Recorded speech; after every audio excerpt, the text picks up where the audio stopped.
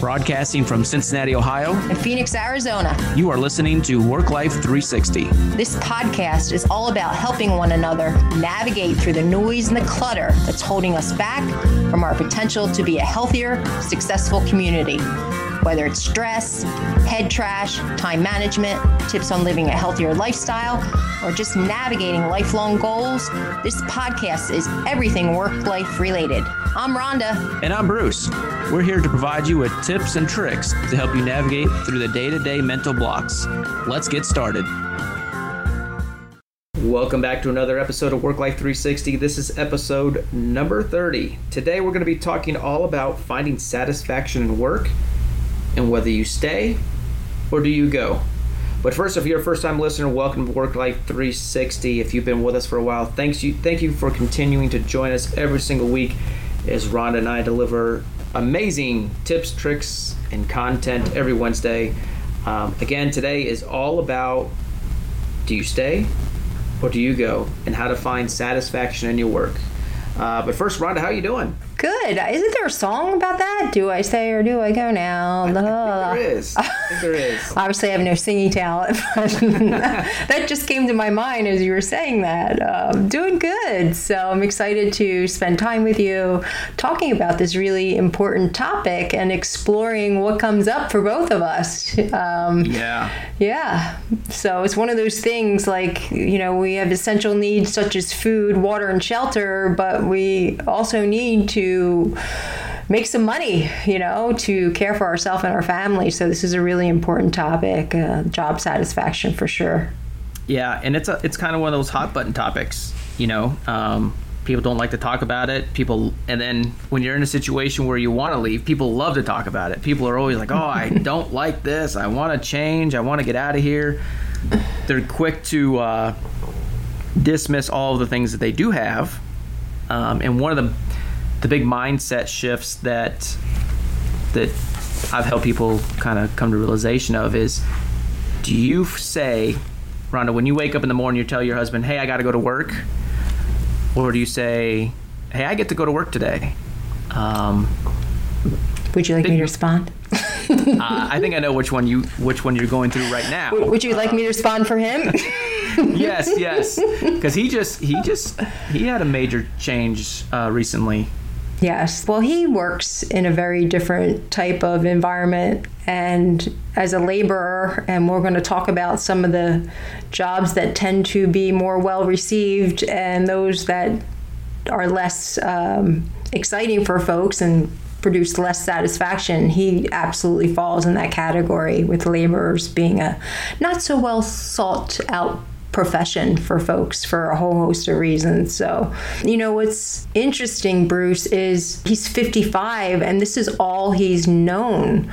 So that realization within him that there's a potential way to work where you feel valued and respected and a sense of belonging and achievement, he just never has had that experience. So while my life has been blessed with these wonderful, satisfactory work-life experiences, he just has not had that. So when we talk about a fixed mindset or an open mindset, he's very much in that fixed mindset, kind of because he's been conditioned that way. So trying to get him to learn that there's another way is really a struggle, because he does not buy into that, and that's a hard thing to change, especially when someone has been well vested in their profession and he actually likes what he does, but maybe not necessarily all the nuances that go along with the position.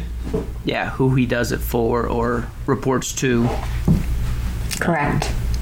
All important things. And my dad's kind of in the same boat, retired from the Air Force, got a job right out of the Air Force, and in the airline industry, and same kind of situation, just conditioned to do whatever it takes to get the job done. Don't complain, be grateful for what you have, and kind of he loves what he does. Mm-hmm. But he gets up at 3:30 in the morning, goes to work. He's a grandfather, so he's getting older, and it's hard for me to say that, but he's getting older. He's not the strapping 37-year-old. In fact, that's what I am. But he's getting older and it's taking a toll on his body and he just doesn't realize it. Sleep and health and a lot of health issues that I believe would go away if he would be open to, finding a job that was maybe 15 miles down the road instead of 40. But again, do you stay or do you go? There's some reasons or some, there's about 8 reasons why people stay at a sales career or a job in general. And a lot of it can be addressed in the onboarding process and ongoing accountability and ongoing team development. But, one of the biggest reasons people stay is that there's a clear vision of the company. Everybody's on the same page. The boat is rowing in the same direction. You don't have leadership rowing the boat in one direction and then everybody else rowing in another direction. It doesn't go anywhere. Number 2 is they have a long-term plan and personal vision. There's direction for each individual. Everybody has a goal in life. Everybody has dreams. Everybody has hopes, wants, and desires. And does management and does the company understand what your personal vision is? And are they helping you to obtain that? In the freight industry, it's as much as it is a team sport, it's very individual as well. And everybody has kind of their direction that they want to go. But does the company, do you, the owner, understand where your employees want to go? Number 3 is that there's proper expectations. Expectations are so important. I cannot stress that enough. Do your employees understand what the expectations are? Do they have integrity to carry out those expectations even when the boss is not around? But are the expectations clear? And is there a direct correlation between expectations and income? Okay. Number 4 is they have a proper place to work. This one should almost be a given. Do they have a proper place to work? This place, especially, so I come from a company that valued themselves in having a proper place to work. Is there a gym on site? Right now, health and fitness is extremely important, but is there a gym accessible to everybody? Do they have a clean environment? A cafeteria? Is there food around the corner that's relatively accessible? Clean bathrooms? All this stuff adds up. Mm-hmm. And when top producers, when people are looking to make a change, do we stay? Do we go? Believe it or not, like that gym could be the deciding factor. I know several people that stay at a career or stay at a job because they have a gym on site, because they have that ability to just go there whenever they want. They stay because they have a nice cafeteria, because things are relatively accessible to them. In fact, one employer that I worked for actually had dry cleaning come and pick up dry cleaning on site. Mm-hmm. What an awesome service to offer your employees. Babysitting on site. That was another, they didn't actually implement this, but it was something that they were strongly considering. But, having a lot of these service tasks that people do after work, having them on site so that people could enjoy what they're doing and just have a proper place to work. And have a place too to have some fun. And even a space where people can go in private and just disconnect. Like a solace space where they could practice meditation, or say if it's a lactating mom, like a place where she can go and take care of her needs. That's also important. But yeah, I like all those, Bruce. Yeah. At number 5 is they have a system to execute. As humans, we're great at creating excuses. Eliminating those excuses by giving them step-by-step systems to execute so that they're successful. That includes scripting, technical aspects, shadowing, answering objections, on-job or on-site training, but having true systems in place that when something happens, you can easily move through the system to ensure that it's done correctly. And I think that's something that I don't know that everybody really pays attention to and prioritizes, because I've heard stories that indicate that that's not happening in places where we think or are told that it's happening, and maybe there's just some lip service there. But yeah, you're right. If you're not, I could tell you one big one. Yeah, I could tell you one big one. And being a freight broker, working for a large company, is when it comes to prospect disputes. Hey, I was calling this person, and somebody else called them, and they got in, and they got the freight. Well, the other person made the first contact. Like, there are major issues in and around that area of prospect disputes and taking freight and stealing another person's customer. And you want to talk about, you want to have your systems buttoned up and super tight. That is one area to definitely make sure that you've got clear expectations and systems around. And then sticking to them and not showing favoritism. Little injection there.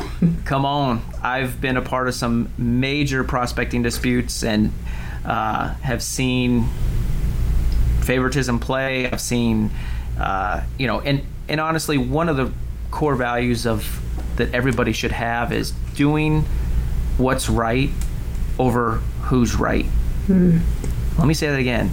Being for what's right and not who's right. That is you want to talk about integrity, you want to talk about loyalty and customers, and be for what's right. Have systems in place. So number 6 is having a supportive, and you've already mentioned this, Rhonda, but fun work environment.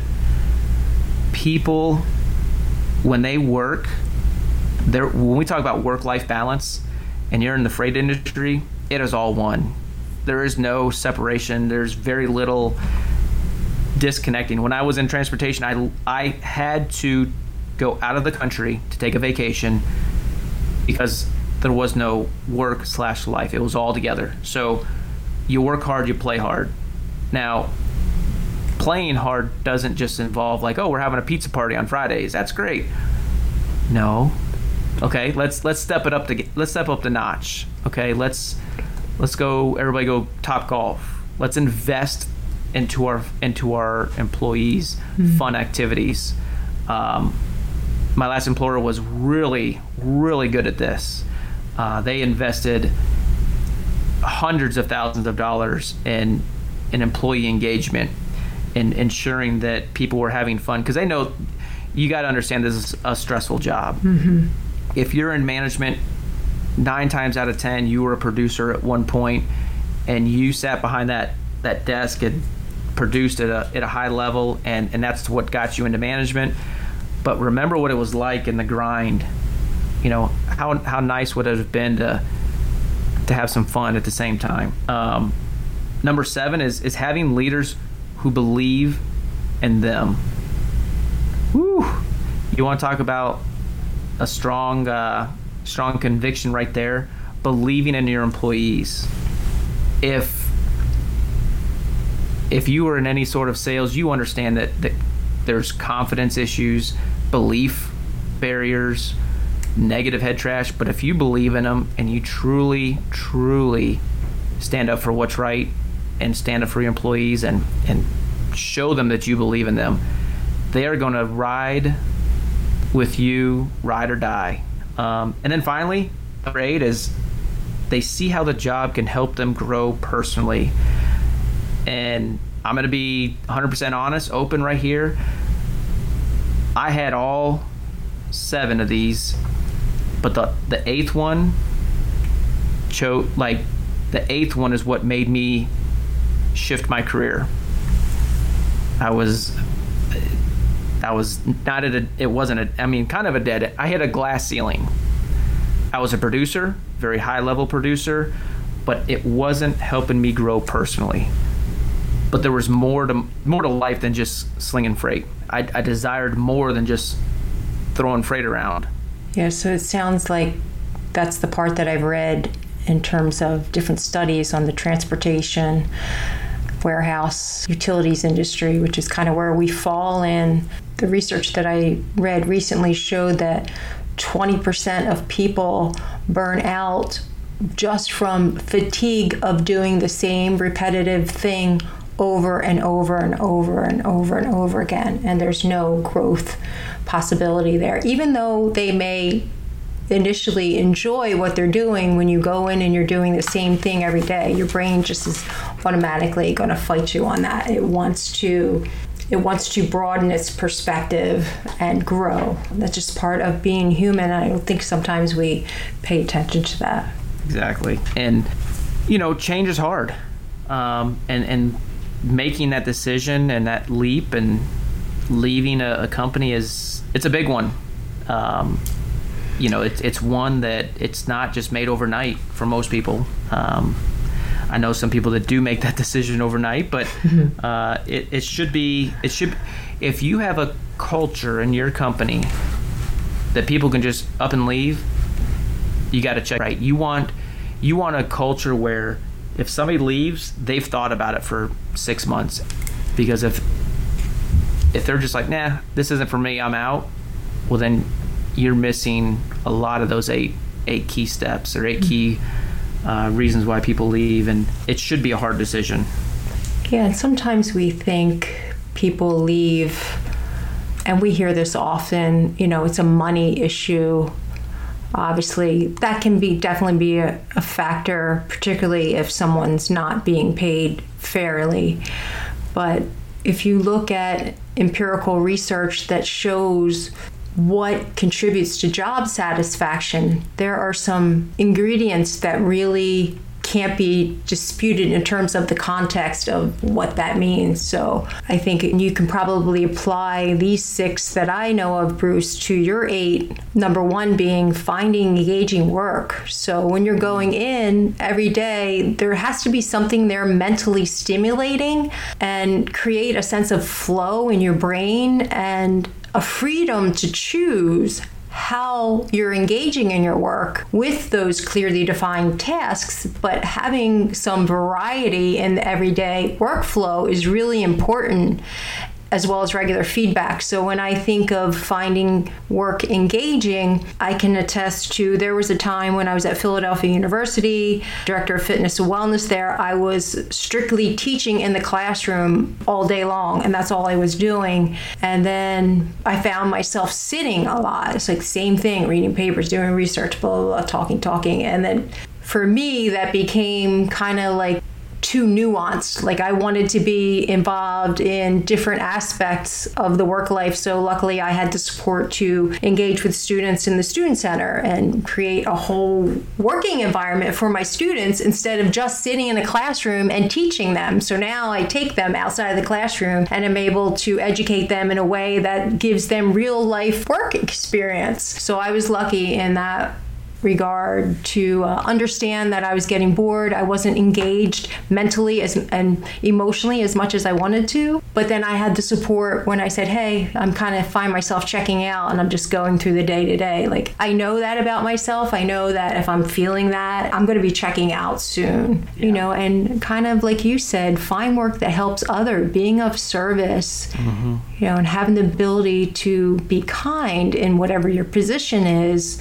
as part of your job, whether as a mentor, or I noticed how you and your team, Bruce, you have this connectiveness outside of just your day-to-day where you're checking on each other and feeling valued in your work. And that can only help increase with your job satisfaction, knowing that you're all in it together and you have a supportive environment where everyone is helping each other instead of, as you mentioned, prospecting and then going around your back and kind of pulling the rug right from out under you. So yeah. And so much to unpack there. There's one of the cool things about what I do now is I am surrounded with like-minded people. We all have servant selling hearts, and we're all different in our own unique ways, but we all and here's the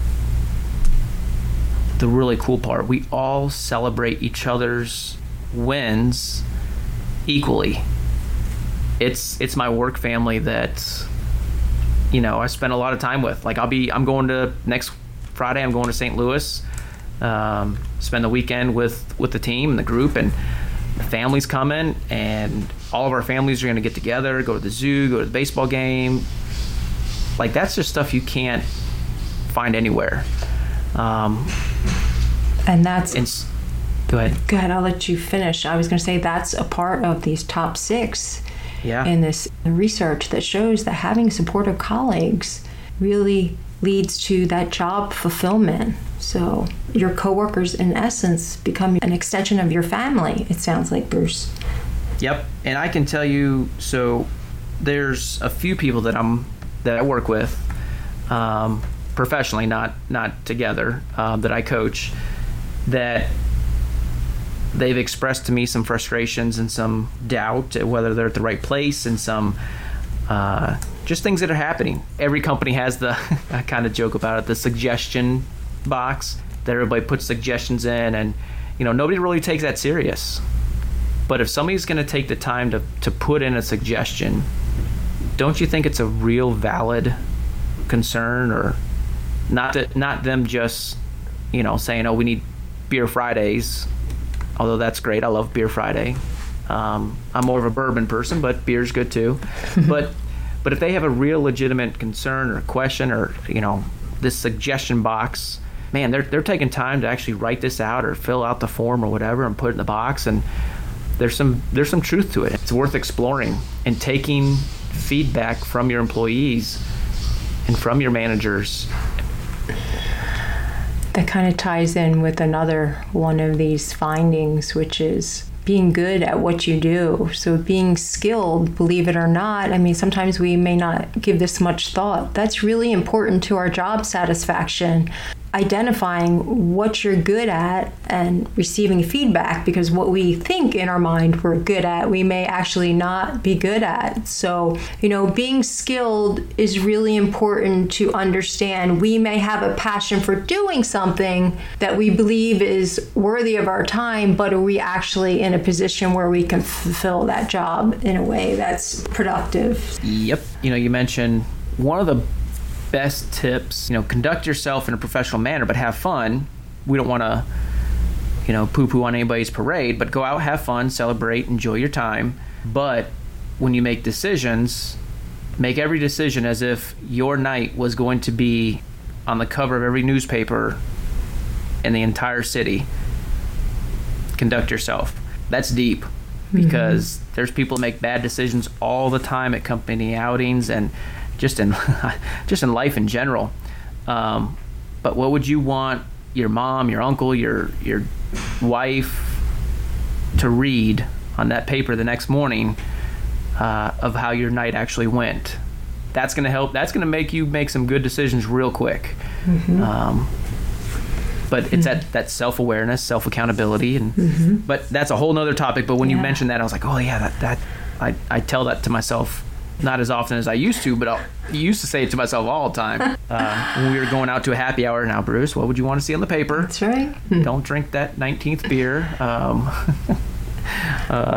But all kidding aside, you know, make good decisions. But so I have 2 left for our listeners. One of the things that has impacted me, and I'm sure our listeners and you too, Bruce, are the negative things, right? Because we have to think about them. So having a long commute, you know, working excessive hours, or just job insecurity, like always worrying that someone's on your back, just waiting to kick you to the curb. Those things are definitely deal breakers and can impact whether or not we show up as our best self, and they will definitely cause some ruffles in the workforce. And people that really are contributing to the betterment of our organization and our workforce, they're not going to stick around for that. They're going to step away for sure. For me, that commute was a big deal when I was working in Philadelphia, I had an hour and a half commute every day on top of the 10-hour day. And while I loved my job, that was definitely something that impacted my thinking long term with that position. So it would become one of those things, oh, maybe we have to move now, or am I going to continue to invest in the time and the efforts and all the stresses of commuting? And then, as you alluded to earlier, Bruce, our careers should fit in as best as can to the rest of our lives, because so much of that is intertwined now. So finding joy in whatever it is that you're doing at work, which is what I'm trying to communicate with different folks that I speak to, particularly my husband and my family members, is finding joy in something that you're doing really matters. And even if it's something little that you can find in what you're doing will help. Particularly if you have to work longer and you're not expecting it, because that can obviously lead to some frustrations. So if you find out, hey, you have to stay an hour or two longer, communicating maybe to your boss, it's really important that you give me a heads up so I can communicate it to my family, because that's important. And sometimes we don't think about that when we're asking somebody to stay longer. And just maybe asking them instead of expecting it, that can do a lot for our work-life balance. Yeah, and just to touch on that real quick, being a freight broker and being in transportation, yes. And also make sure you have clear expectations with your family as well. Because being a freight broker, you can, at a moment's notice, it's going to be a late night. Driver falls out on you at 4:30, and you got to get the load picked up. Next thing you know, you're working till 6, 7, 8, 9 o'clock at night to make sure that load gets covered. Make sure you have clear expectations set at home as well. If I know that if I didn't sit down with my wife and give her the rundown of what I actually do and how chaotic it could be at times, she wouldn't understand why I'm working so many hours and why I have to work till 8 o'clock at night. And that's not her world. Things come at you at all angles, and you got to be ready at all times. So set those expectations at home and just create that open communication with family, and I have to go to work versus I get to go to work. Beautifully said. I echo that 100%.